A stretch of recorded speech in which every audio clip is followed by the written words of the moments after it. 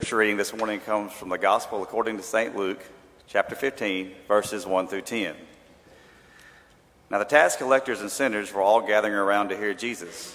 But the Pharisees and the teachers of the law muttered, "This man welcomes sinners and eats with them."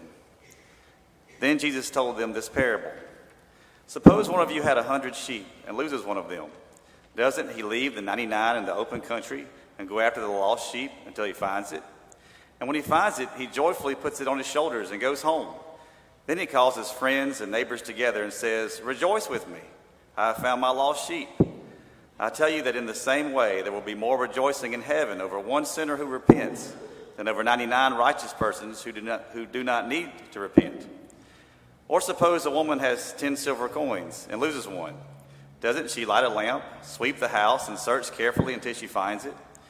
And when she finds it, she calls her friends and neighbors together and says, 'Rejoice with me, I have found my lost coin.' In the same way, I tell you, there is rejoicing in the presence of the angels of God over one sinner who repents." The word of God for the people of God. Thanks.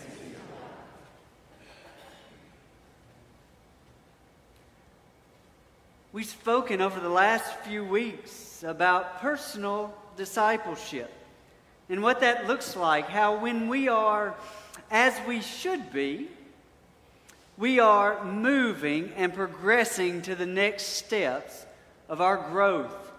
For instance, we engage in worship, and then we connect and grow through a small group, and then we are empowered and strengthened to serve. If we are deficient in any of those areas, God is inviting us to do what is next, to move and progress in this thing we call holiness.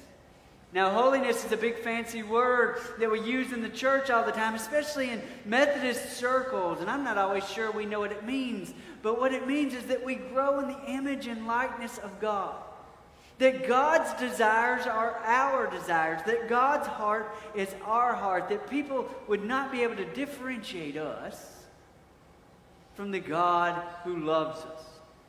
As we move into that way, as we progress into holiness, or as John Wesley would say, perfection, we are challenged at each step. We work best when we're growing. All of our worship, our growth, and our service spring forth from a thankful response to God's prevenient action, to God's action of coming before. We love God because God first loved us. So as I talk about holiness, I don't want you to get confused, because a lot of time in the church, when the preacher starts talking about holiness, somebody pipes up. And somebody goes, "Whoa, preacher, you're talking about works righteousness. You're talking about earning your salvation." No, I'm not. I'm talking about for those of us who claim Christ Jesus as our Savior, who have been saved by His grace, that these works, that this demand that God puts on us is not a condition of our salvation, but instead a consequence of our salvation. Hear me, church. The demands of God on our life that ask us to grow and to be and to do, they are a consequence of our salvation and not a condition of it. You cannot earn your salvation. You cannot earn God's love. God loves you. But once you discover that God loves you and God has saved you and God has redeemed you, why don't you do something for God? That's the call of our life. That's who we are as a holiness people. As we move closer to God, I think the one question emerges as a faithful disciple when we come into the full presence of God. Oftentimes we ask, "Where have you been? Where have you been, God?" And I think God looks at us and asks the same question, which is what? Where have you been? Where have you been? Both of these things lead us into this deeper relationship, but if we stop there, we've only come part of the way. We've only come a part of the way.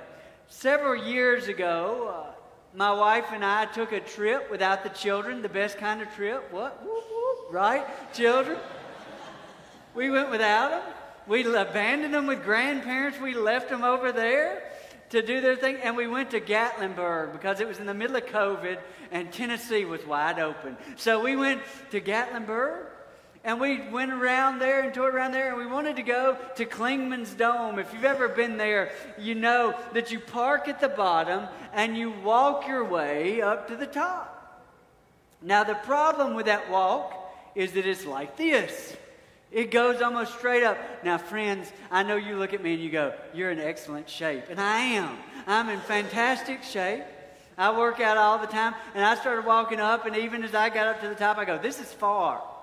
This is a pretty good pace. And Emily kept looking at me, and it's not disparaging on Emily. It's just what she kept saying. She kept going, wait, slow down, stop. And along the way, Tennessee officials, Gatlinburg officials realized that people in America are not in the best shape. So they put benches all the way up the path. She goes, I'm going to sit down a minute. And I go, fine. I'm going to walk ahead, and I'm going to get there before you, and I'll be at the top, and it'll be fine. So I leave her, like a good husband. I abandon her on the trail. And I keep going up and up and up, and I get up towards the top of the path, and there's this older gentleman who is having a time. Friends, I wanted him to have a life alert necklace, because I wasn't sure he was going to make it. He was wheezing and breathing hard, and finally, as I got right behind him, I go, you got it. You got it. Keep going. You got it. And he finally turned around and he goes, I give up. He goes, down sounds better than up right now. He turns around and he starts down the hill, and I go, don't do it. And he goes, done it. Going. Finish.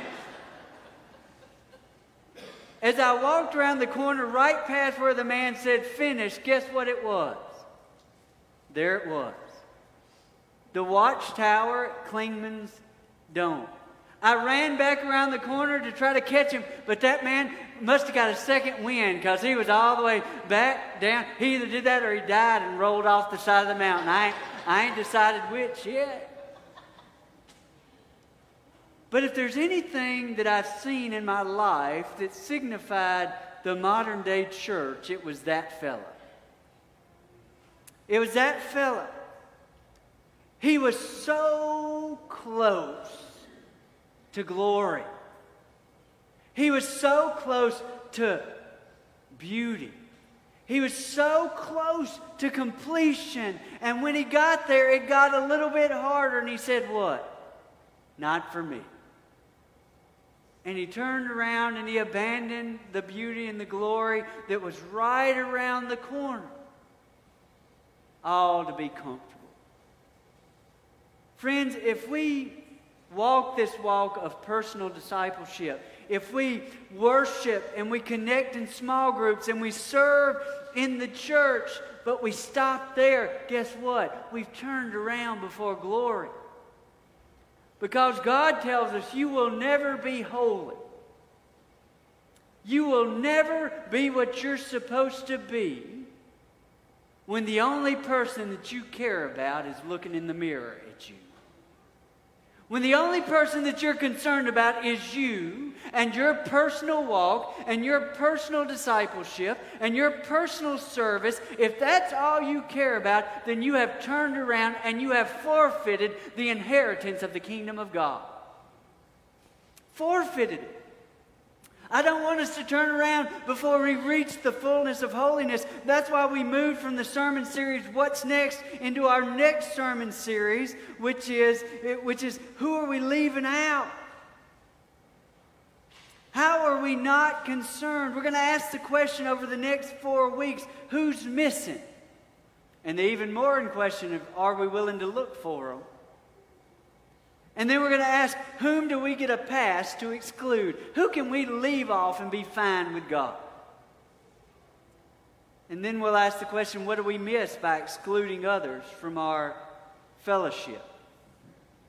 When we ask those types of questions, I think it moves us into important places. And then we ask the question, what's negotiable as we extend radical hospitality? So the first step we're going to ask today, what do we need to do? We need to model God, who is a relentless and passionate pursuer. which means that nobody gets left out.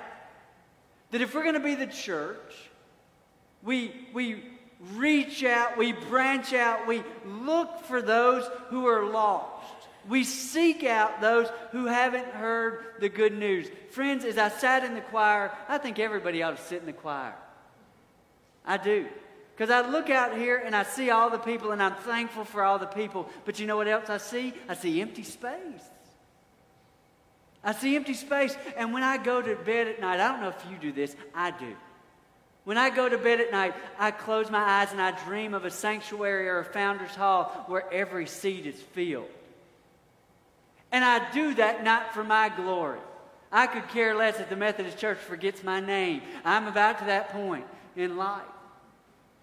And I could care less whether you're excited about the attendance numbers or not. But I look out and I see open spots on pews. And you know what I think? There's somebody out there in the world who feels abandoned and alone, who feels lost and afraid, who thinks that the world is filled with bad news and that there's no good news. And we, friends, are the church of Jesus Christ, who loves and seeks the lost. A church who needs to see the hurting and invite them into a place where hope springs eternal, and who paints a glorious picture about an alternate reality where things of this world aren't the way they are, but are how God dreams them to be. So when I go to bed and I dream about pews full, I dream about a people who are inspired and passionate about painting a different reality than the one we see out there. The first thing we've got to do is notice.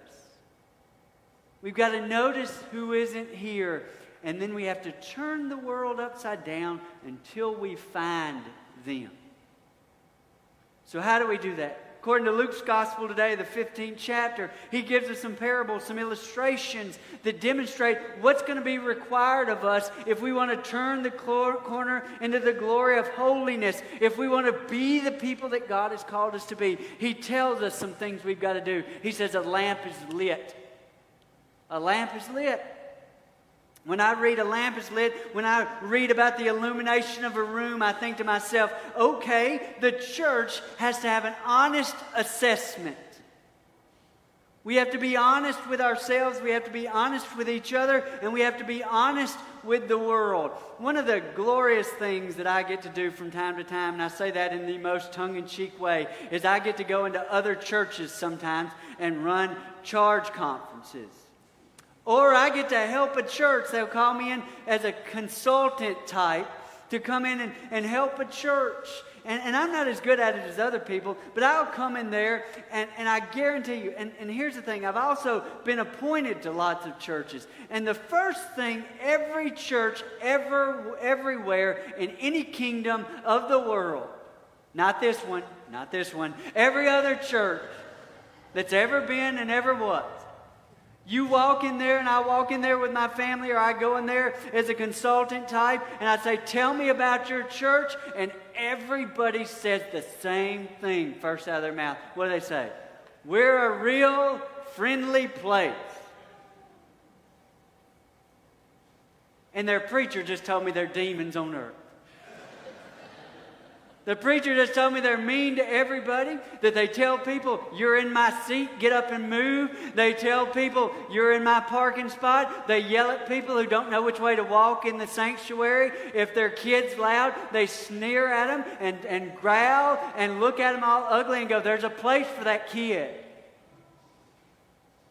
And when I say, describe your church, they say, what?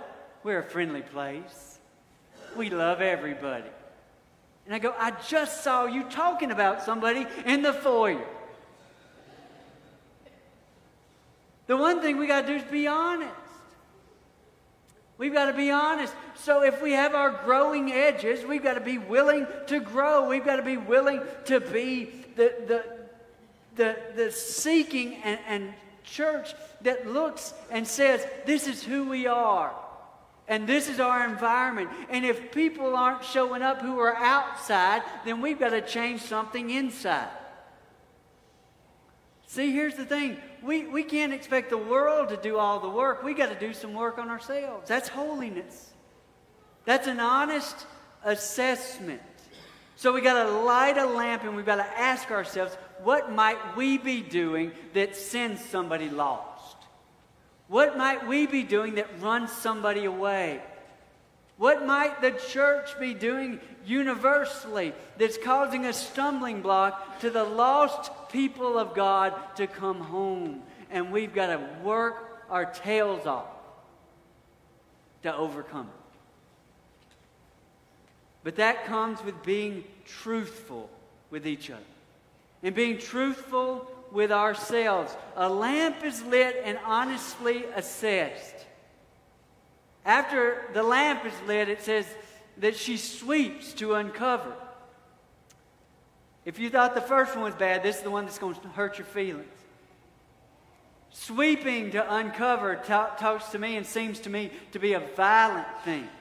An unsettling of the surroundings, a throwing around of stuff, a moving of stuff. This woman's not doing like I do when I sweep, where I just sweep around things. I've even been known just to sweep around the dog, not even get the dog to move.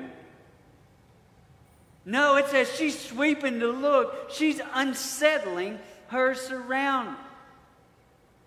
We will never be holy, and we will never reach those who are outside if we won't turn our church upside down for the outside. Because if we won't, we don't have the heart of God. God was willing to be drastically unsettled for His creation.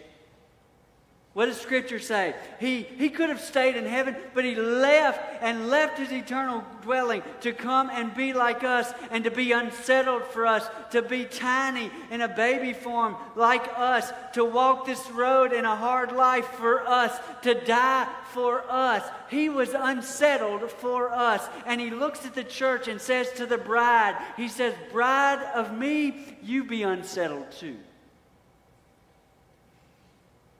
I was serving at one church, and I thought in my life, in my 20-some-odd, 25-ish years of ministry, I thought I'd heard everything. But the one thing I found is when you thought you'd heard everything, just wait around a minute. And so I was in a board meeting one time, and what's the biggest day in the life of the church? It's not a rhetorical question. What is it? Oof, we got some holiness work to do. If y'all don't know, it's Easter, okay? Easter's kind of a big deal. Just warning you, this is my first year here, so I just want to tell you, Easter's going to be a big deal. Easter, it comes every year, whether we know it or not, it's coming back around. So Easter's a big deal. And we were in our board meeting at this particular church talking about Easter, and that was probably my first mistake, was talking about it in a board meeting. And as we talked about Easter, somebody raised their hand and they said this, and this is how you know it's going to go bad. You ready? We've been talking. That's where I go, I be moving, right? We've been talking. We've been talking, preacher, and you know, we have a sunrise Easter service every year. And I go, I'm aware. I've been getting up for it. And they go, we've been having it, and all of the real church, notice the language, all of the real church folk already come to sunrise. So we were thinking, let's just cancel Easter and do the sunrise service. Friends, I had to pause a minute so I didn't say something ugly back.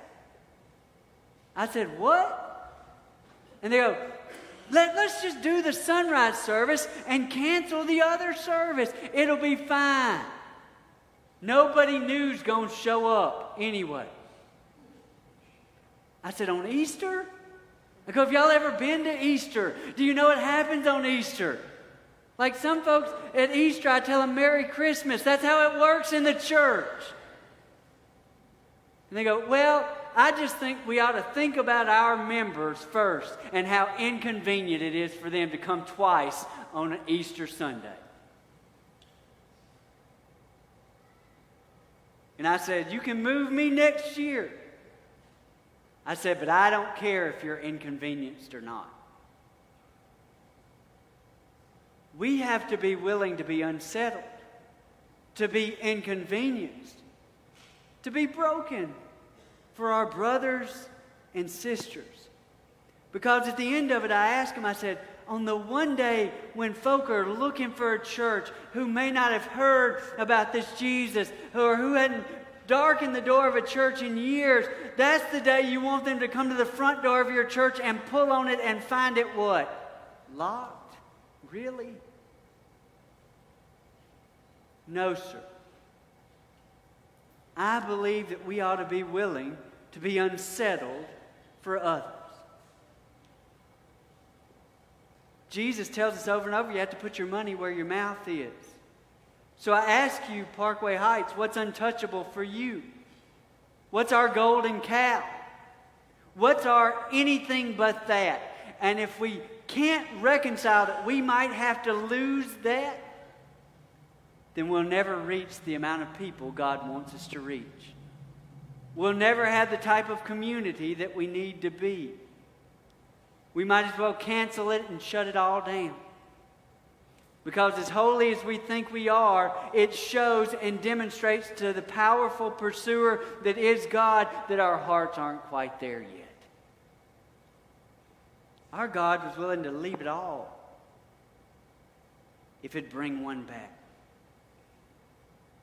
So we light a lamp and we honestly assess and we sweep the house violently and we unsettle our surroundings. And finally, we meticulously search. I love how it talks about it over and over in this chapter of Luke. Keep it. Keep on it. Don't give up. Keep struggling. I'm always amazed. I heard somebody say this one time. They said, if you're one of those people like me, if I lose something, it drives me crazy. I don't sleep. I don't eat. I don't stop until I find it because I can't check it off my list until I find it. So I'll keep doing it and keep doing it. And when I find people like that, they'll keep doing it. And finally they'll find it and I'll look at them and I'll say to them, where was it? And they'll always say the same thing. Funny thing was, it was in the last place I looked. And I go, I hope so. The problem is most of us stop too soon. We stop too soon. We give it a going through the motions type way. And God's running and fleeing and pursuing every opportunity. I'm not a hymn expert. If it wasn't in the Methodist hymnal growing up, I hadn't heard it. But several years ago, I ran across a hymn that the words were just tremendous. Written for the 15th chapter of Luke. And it says this: there were 99 that safely lay in the shelter of the fold, but one was out on the hills away, far off from the gates of gold, away on the mountains wild and bare, away from the tender shepherd's care. Lord, thou hast here thy 99, are they not enough for thee? But the shepherd made answer, this of mine has wandered away from me. And although the road be rough and steep, I go to the desert to find my sheep. But none of the ransomed ever knew how deep were the waters crossed, nor how dark was the night the Lord passed through. Ere he found his sheep that was lost, out in the desert he heard its cry, sick and helpless and ready to die. Lord, whence are those blood drops all the way that mark out the mountain's track? They were shed for one who had gone astray, ere the shepherd could bring him back. Lord, whence are thy hands so rent and torn? They are pierced tonight by many a thorn. And all through the mountains, thunder riven, and up from the rocky steep, there arose a glad cry to the gate of heaven, rejoice, I have found my sheep. And the angels echoed around the throne, rejoice, the Lord brings back his own. rejoice. Our Lord brings back His own. Wouldn't it be fantastic if the church would help? Wouldn't it be magnificent if our holiness meant that instead of looking in, we looked out? And we walked hand in hand, step for step, getting broken and beat up, all so that we could bring back our own.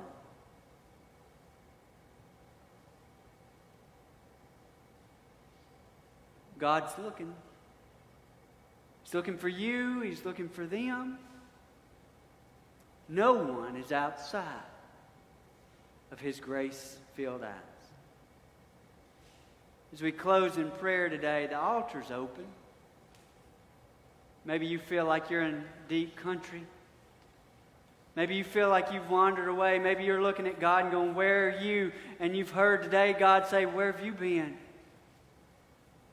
Maybe you need the grace-filled arms of a Savior who shelters you up and pulls you up. If you do, this altar's open. You can come and pray. Maybe you need to come up here and pray that God would work on your holiness, that He would give you eyes to see who you've neglected and ignored and written off. Or maybe you've just got some burden that's on your heart or some joy that you want to lift up. If you come and pray at the altar, somebody on staff will pray silently over you. If you need more than that, let us know. But would you pray with me before our closing hymn? Lord, we hear the voices of angels who rejoice when the church is the church. When we're honest with ourselves and we move to correct. When we unsettle our surroundings and remind ourselves that it's not about us. And when we see the value of those who are here and the value of those who are not. Lord, give us an insatiable hunger that we might, in all of our wanderings with you, see what you see and do what you do. These things we ask and pray in your mighty name. Amen. Would you stand as we sing our closing hymn together?